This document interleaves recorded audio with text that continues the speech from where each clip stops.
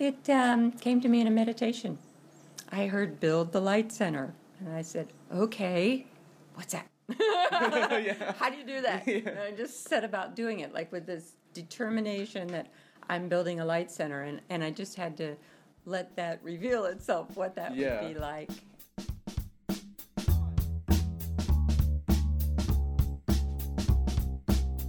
Hi, I'm Nikhil Thoda, And I'm Takashi Wicks. and this is Tuna Pasta, a collection of conversations recorded across the United States where we look for stories and lessons on the road from the people and places we often pass by. Mile 2670, Chicago, Illinois. First of all, big shout out to Akira Wicks My brother! for housing us for 2 nights during our stay in Chi-Town. The morning after a comfortable night sleeping on the carpet, A luxury compared to dirt. we bought round-trip tickets to good old Chicago Union Station and rode the train into the city. The moment we stepped out of the station, I almost collapsed because it was so windy. Like 30 miles per hour windy. And of course, we chose the most conservative option to explore the streets, city bikes. After an exhilarating and probably illegal ride through the crowded roads of a major metropolitan city, Millennium Park was within our range of view, and like moths drawn to a light, we swarmed towards the Bean. Surrounding the Bean was an assortment of families, vendors, and pseudo-professional photographers. Like ourselves. Sitting down in the shade of the park were 2 friends, engaged in a snack cracker picnic. Their names were Mandy and Nick. I'm Nick. I'm out in the suburbs. I'm from LaGrange. I'm Mandy, and I'm from Wheaton. From where? Wheaton? Wheaton? Is that nearby? Say that again? Is that nearby? Oh, it's like 45 minutes away from here. Okay. Yeah. So what brings you guys to the park today? Well, today we're just sitting having a bit of a picnic before we're going to go down to Chinatown. We're going to hit the red line. Okay. Oh, true. Do y'all come into the city often? No, probably like 3-4 times a year. Yeah, probably. True. Are y'all just coming in for fun? Yeah, just to hang out and enjoy ourselves. See the bean. See the Bean, exactly. Yeah. Everyone's here for the bean. Yeah, the Bean is like kind of the celebrity of the park. Yeah. The icon. What do y'all like most about coming into Chicago? I like kind of being anonymous. I just like being lost in a sea of people. I actually feel like more alone here in the middle of the park than I do back at home in the suburbs because I feel like people are looking at you more. That's really interesting. What about you? I don't travel much. What I usually do is just hang out with him, which is not a bad thing. I love it. He's like, come on, man. Or I'm working or I'm studying, so this is just the time for me to relax. It's just so nice seeing people walk around because where I am, people aren't walking around. Yeah. It's always commuting, constantly in cars. And Are you guys students? Yeah. Yeah. Mm-hmm. Where do you guys go? I go to College of DuPage in Glen Ellen. Yeah, so do I. What are y'all studying? I'm going into, eventually, I'm working towards a social psychology degree, but as like a step before that, I'm working on my massage therapy certificate. Oh, really? Oh, that's awesome. Yeah. Yeah. What about you? I want to go into veterinary medicine. I'm working into getting my veterinary technician degree at, I don't know what college yet, but there's quite a few around here. Yeah, there's plenty. Yeah. Are y'all hoping to stay in Chicago with like your careers or with your college? You know, I want to live in Chicago for at least a little while. And we talked about, like, at some point we want to live in Chicago, even if it's for, like, for 2-3 years, just to experience it, because I've always loved this place. Yeah. What do you kind of what's like the greatest appeal of like living in Chicago rather than like going to New York or Boston or any of those areas? You know, it just seems like this place has...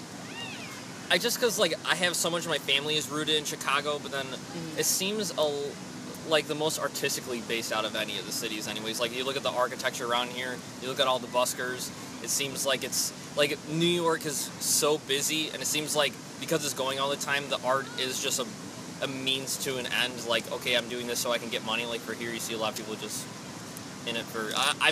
I'm a musician, and I appreciate art, so True. naturally... Yeah. One of the things though that people say is that all the artists that couldn't make it in New York end up coming to Chicago Yeah. to second New York and coming here to Exactly. do it. We then asked them the final question. Since your guys' time here in either Chicago or the surrounding area, what's like your biggest takeaway that you'd like to pass on to somebody else?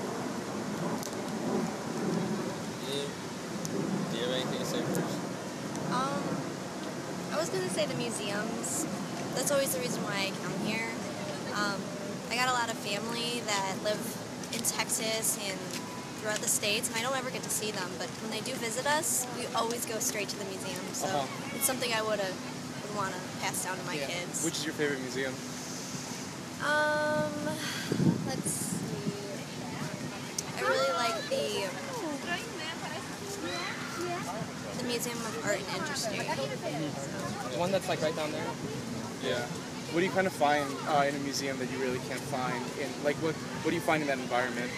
Well, I love how different people's perspectives are when they look at a piece of art. Anyone can, depending on their situation or how they're feeling, you can look at a piece of art and it connects to you, whether the artist wasn't intending to or not. Yeah, exactly. To begin with. That's awesome. How about you? Say one thing to take away from Chicago is, at least what I take away from it is like the vibe. It's just to me it's like a very romantic feeling. It's just kind of like, it's like a little cut of a different dimension outside reality, and then you can kind of go back to wherever it was you were before. So you kind of come in and come out. Yeah, it's like, this is like my break in like the hyperbolic time chamber, you know? Like, yeah. Interesting way to put it. It's interesting for a city to be a place for a break. Like, that's something I usually don't hear. Yeah, well, that's like, for me, I feel like my mind is always going, so when there's like, I think peripherally, when there's all these things going on around me, my brain just gets to turn off and kind of like just observe all these things going on, and it's not doing all that itself. You like having like the background noise everywhere? Oh, man, yeah, like, I could fall, like, trains, like, super loud whizzing by and like people like talking or whatever around, like, you know, people like tickets arguing, or I could fall asleep to that. Like, wow, that's awesome. That's cool. Dang. All right, well, thank you guys. Yeah, thank you so much. Mid-afternoon of our day of adventure in Chicago, we found ourselves on Navy Pier. The sun was out, skies clear, seagulls flew over the shining blue waters of Lake Michigan with full view of the city skyline. Not your average Chicago day. While we sat and enjoyed the rare Chicago sun rays, we saw a man sitting alone with a Cubs cap. His name was Hugh. So first off, can I ask, who are you and where are you from? Hugh Parsons. I live in Hinsdale, just outside Chicago, but I'm originally from Wales. Well, how long have you been here? 25 years in this country, probably. What brought you? So you came first to Chicago? I came first to Washington, D.C., then I lived in New Orleans, and then lived in Chicago a couple of times, actually. What brought you here? I got moved by work, originally. What do you do? I'm retired now. What do you do in your retirement? I play golf and play guitar and do yard work and just hang out and drink beer at lunchtime occasionally, like today. So how often do you come out here? Not very often. We were just saying, my wife's over there, we were just saying we haven't been here for a couple of years. We were going to see the Rolling Stones exhibition today. So. Oh, really? Do you like the Rolling Stones? Yeah. Oh, true. Yeah. Are you excited? Yeah, it'd be interesting. How do you feel about Chicago having like these different, we've heard like Chicago kind of has like a lot of arts stuff available at it. Do you feel that way and do you like that? Yeah, it is. It's a great city. I really love this city. It's a world-class size type of city, but it feels like a small city. Yeah. It's, when you're in the center, it doesn't feel as big as it actually is. So there's always a lot going on here. We just love it. It's just a great place. That's awesome. And the final question that we've been asking everybody along the road, what is a kind of a life lesson that you've learned here while you're in your time in Chicago that you'd want to impart on someone else? I have no idea. I have no idea. I can't answer that. Yeah. Any like lessons for anybody coming to Chicago, or anything that like you could take away from the feeling of the city? I can answer that, but I don't know about life lessons. Yeah, you know what? A lot of people overseas have got this image of Chicago, of this industrial city, grimy, kind of gangster type place from movies and things. They didn't like that at all. Yeah. And when people come here that I know, they're shocked by what a wonderful city it is. And it's not what they expected. Yeah. Okay. That's perfect. Yeah. Thank you so much. What was your name again? Hugh. Hugh Takashi. Nice to meet you. You're welcome. Thank you so much. Yeah. At 6:30 p.m., the Uber dropped us off at the Field Museum. We grabbed the 2 city bikes left, turned to third gear, and started pedaling down Lakeshore Drive. An opportunity was at hand, a huge opportunity. We were 1.2 miles away from the Chase Bank Auditorium in downtown Chicago. 1.2 miles away from the live taping of. From NPR and WBEZ Chicago, this is Wait, Wait, Don't Tell Me, the NPR News Quiz. And the waitlist opened at 7 p.m. Pushing the limits of our Chicago city bikes, we met with Akira and ran into the Chase Bank Auditorium at 7:05. We had secured our spots, numbers 7, 8, and 9. Responsible adults who had purchased their tickets months in advance walked past us as we waited the hour to hear our fate. The usher started to call the wait list. 1, 2, 3, 4, 5. We were so close. 2 tickets. I got 2 more tickets for the wait list. We had 3 people. Akira said he would sacrifice his seat, but we couldn't go in without him. We just needed 1 more ticket. 1 more ticket.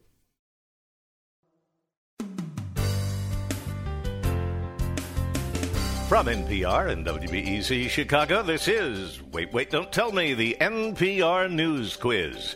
I'm not Kendrick Lamar, but sit down, be humble. Bill Curtis. Mama, we made it. And here is your host at the Chase Bank Auditorium in downtown Chicago, Peter Sagal. Thank you, everybody. With our luck getting in the show, we were feeling good. Excited for a successful night in Chicago and ready to head home. But first, one more conversation to cap the night. His name was Peter Sagal. I'm Peter Sagal. I'm from Chicago, Illinois, where I host Wait, Don't Tell Me. How long have you been in Chicago for? Oh, almost 20 years. Oh, really? Yeah. How do you like it here? I love it. What do you like most about being Chicago? in Chicago? Chicago? Well, Chicago, Chi-City. What? Chi-City. Chi-City, Chi-Town, Second City. Chicago, actually, in many ways, is like, it's a city that has all the things you'd ever want in a city with fewer of the things you wouldn't. So it's got all, it's a world city. It's got every kind of restaurant culture, art that you could possibly want. There's somewhere here doing it. Everything from circus to sculpture to, whatever. I've met belly dancers and contortionists in this city, and there are restaurateurs and artists and engineers. But it also is very few of the things that make cities difficult, like congestion and high prices. Yeah. So it's much more livable and yet great. And also, it's in many ways the most American of cities. It's in the Midwest. It's a city of immigrants, but still very sort of profoundly American. So I kind of like it. So was it the show that brought you to Chicago? Yeah, I was living in New York at the time, and they offered me this job hosting this radio show, so I moved to Chicago in 1998. I've been here ever since. How do you feel about having the show in Chicago? Well, it's great. I think we probably wouldn't have survived if we were in New York, because we would have been just smothered by all the competition. But in Chicago, we were just allowed to do our own thing for a long time until people started paying attention. Yeah, that's awesome. How much more, I don't know if this is a good question, but how much longer do you hope to do the show for? Well, we'll do it as long as people still enjoy it, and people still seem to be enjoying it, so we'll be doing it for a while. And would you stay in Chicago even after? Oh, I think so. Really? I don't know. I mean, we'll see. Who knows how old I'll be. By that time, maybe I won't be able to take the winters anymore. I'll move to Florida like all the old Jews. Yeah, Florida's great. Florida's great. Florida's great. great. Give you recommendations. Where in Florida are you from? We're actually both from Gainesville. We go to the University of Florida. Oh, sure, okay. Yeah, and I'm from Jacksonville. I was down in Boca Raton just over the weekend. Yeah. Oh, awesome. But also with touring with the show, so when you're going to different places, how do you feel like Chicago's kind of the home audience? How do you feel like? Well, I mean, the audiences where we go pretty much are the same, because our audience is pretty much the same wherever we go, the kind of people they are. But here in Chicago, as you saw, it's a 400-seat theater. It's intimate. It's small. It's a very sort of, I guess intimate again is the best word to use. Sort of just like doing a fun thing with friends. When we're on the road, we play 3,000-seat hall, so it's a very different experience. Yeah. So it's nice to have both, but I actually prefer this. How often do you travel? About once a month. So last week we were in Utah. Next week we'll be in Detroit. Cool. Next month, Detroit. And final question that we've been asking everybody on the road. So, with your time in Chicago, what is a lesson that you've learned that you would want to impart on someone else, a life lesson or being in Chicago? Go to the neighborhoods you don't normally go to. Why do you say that? Because there's a lot of people sort of live a very self-prescribed existence where they just go to the same places all over and over again. But every time you go off the beaten path in the city, you find out there's a whole other place. So I recommend that. There's so much to it. It's true. Yeah, well, thank you so much. My pleasure, man. Good luck with the project. Good luck with the trip. Don't get in any accidents. What are you driving?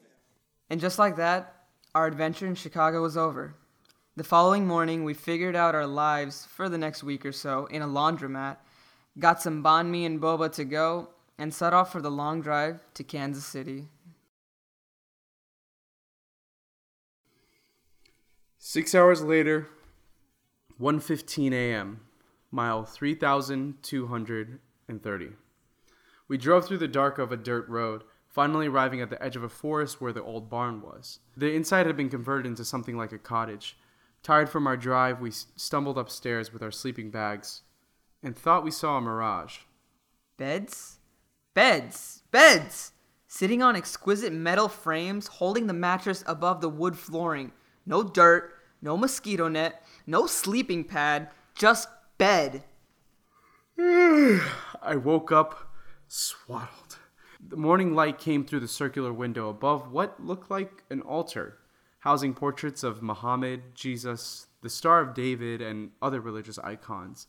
Downstairs, we realized more and more that we weren't exactly sure where we had slept for the night. Children's drawings were strung across the ceiling. An old metal stove sat in the living room with a hot tub on the other side of that. There was even a room with just a single massage table, and many, many more beds. As we boiled water to make our famous Nutella oatmeal, a woman walked in through the side of the old barn house, carrying a head of broccoli. Her name was Robin. Okay, I'm Robin Goff. I'm the founder of the Light Center, and I was born in New Jersey and lived all over the country, different places, different times, and ended up in Kansas because in Kansas you can actually buy a farm and do your dream. I love that. So could you describe like what we're actually standing in right now? Okay, well this is a over 100-year-old horse barn that we have rehabbed. We've gotten lots of friends and volunteers and independent contractors to come. It's not a deep pockets kind of project, but it was a big project, big messy project. Mm-hmm. And we rebuilt this barn to be cozy, and we can heat it and cool it, which is amazing to me. Yeah, no, this is definitely a luxurious place to stay. Like, it is very beautiful. Can you? Yeah. So I was actually curious when we walked in. What is the like? There's a lot of art in this area, and a lot of I saw upstairs like tapestries and stuff like that. Like, can you describe where all that came from? Well, we do a lot with creativity here because I believe that we're in this process of recreating the world, and so that takes creative energy. And so the more we unleash that creative energy, the better. So we had a woman living here who taught intuitive acrylic painting. So there's lots of little paintings from that around here. I go to South Africa every year. We do leadership development with teenagers over there. Uh-huh. And so there I've learned quilting. Well, with the grannies over there. That's awesome. We raffle quilts that help to support the Youth Education Fund. And so the creativity is like global, you know? Yeah. We just pull from people who come here from everywhere and generate new ideas, new projects, and people are always working on things. So you mentioned earlier that this place is used kind of like for retreats, so it's not just people from Kansas, it's used for people all around? Right. Like internationally? We've actually had people from all over the world here. Yeah. Really? Yeah. We fall under the umbrella of the Unity Worldwide Ministries, which is very eclectic and open to all paths that lead someone inward to feeling their spiritual connection inside themselves, you know. And so that gave us our 501c3 because we're a nonprofit. And so that was just a wonderful way for us to network with people.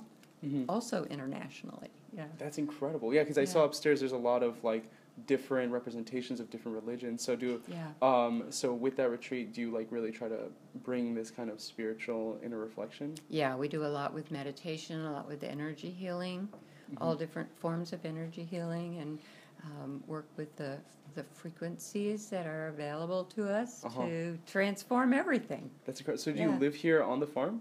I don't. My husband and I have another farm. Oh, really? But I stay here a lot. I have a little tiny house over here that I live in, and then I come and go and spend time at home. Yeah.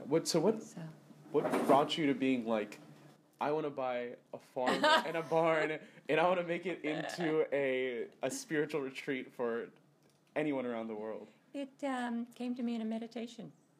I heard Build the Light Center, and I said, okay, what's that? How do you do that? And I just set about doing it, like with this determination that I'm building a light center, and I just had to let that reveal itself, what that would be like. as I went along. That's absolutely incredible. Yeah. How long was the process, like from you having that realization to the completion of this? I don't think it'll ever be complete, but the big work was probably 5-6 years, something like that. And how long ago was that? We've been here 22 years. 22 years? Yeah. Really? Holy cow, this place is like, it looks very new and very clean. Like, that's very impressive. Yeah. Holy cow.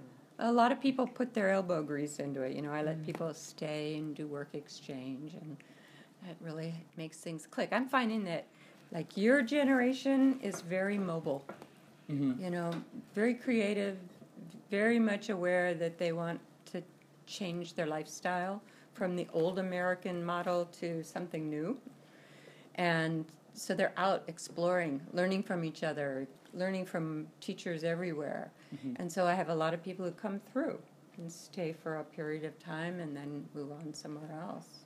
That's so really cool. it's like it's not hippies. It's different than that. Yeah. You know, it's a lot more deeply rooted. You know, people who want to change how they're eating, how they're growing food, how they're doing everything in terms of use of energy. You know, so it's cool. It's like this big experiment we're in. All of us. Yeah. That's really awesome. Dang. Yeah. And the final question that we've been asking everybody while we're on the road, what's like so being here in the Life Center or in the process of building it or in the people that you've met here, what's the greatest life lesson that you've learned that you want to impart on someone else? I'll tell you my favorite quote from Julia Butterfly Hill, who saved that giant sequoia tree from being cut down. And when she came down, a reporter interviewed her and said, "How could you do that? Didn't you get discouraged? Didn't you get tired?" And she said, "As long as there's even one person in the world holding hope, then there's still hope in the world." Oh, wow. That is incredible. Yeah. So each one matters, you know? Yeah. Each one. So we work hard, very grassroots. We live a different kind of lifestyle here, but I love it. It's more labor intensive, but it feeds you in every way, you know? Yeah. Yeah. Wow. That's absolutely incredible. Thank you so much. Yeah, and also, you bet. Have fun. I absolutely love this. Thank you so much for listening to our 4th episode. If you made it this far, welcome to the Tuna Squad. Please subscribe on Apple Podcasts and Stitcher, and also write us a review if you can. It means a lot. You can tweet at us at TunaPastaPod or find us on Facebook for more photos and content on each episode. If you want to say hello, email us at hello@tunapastapodcast.org. Also, visit our beautiful website, tunapastapodcast.org. This episode was produced, edited, and recorded by myself, Takashi Wicks. And myself, Nikhil Thoda. This episode includes music from Kunihocho Tanaka and BJ Liederman. Special thanks to Yasmina Hondozovic for editing help and Luke Olshorn for producing our theme music. Shout out to Mackenzie Patel for writing an amazing article about us. If you haven't read it yet, check it out on our Facebook page or spoonuniversity.com. Special thanks also to Mandy, Nick, Hugh, Peter, and Robin for the great conversations. We really appreciate it. Also, shout out to, of course, the NPR News Quiz, Wait, Don't Tell Me, for being the soundtrack of this part of the trip and finding us that one more ticket. I'm your host, Takashi Wicks. And Nikhil Thoda. Thank you for listening.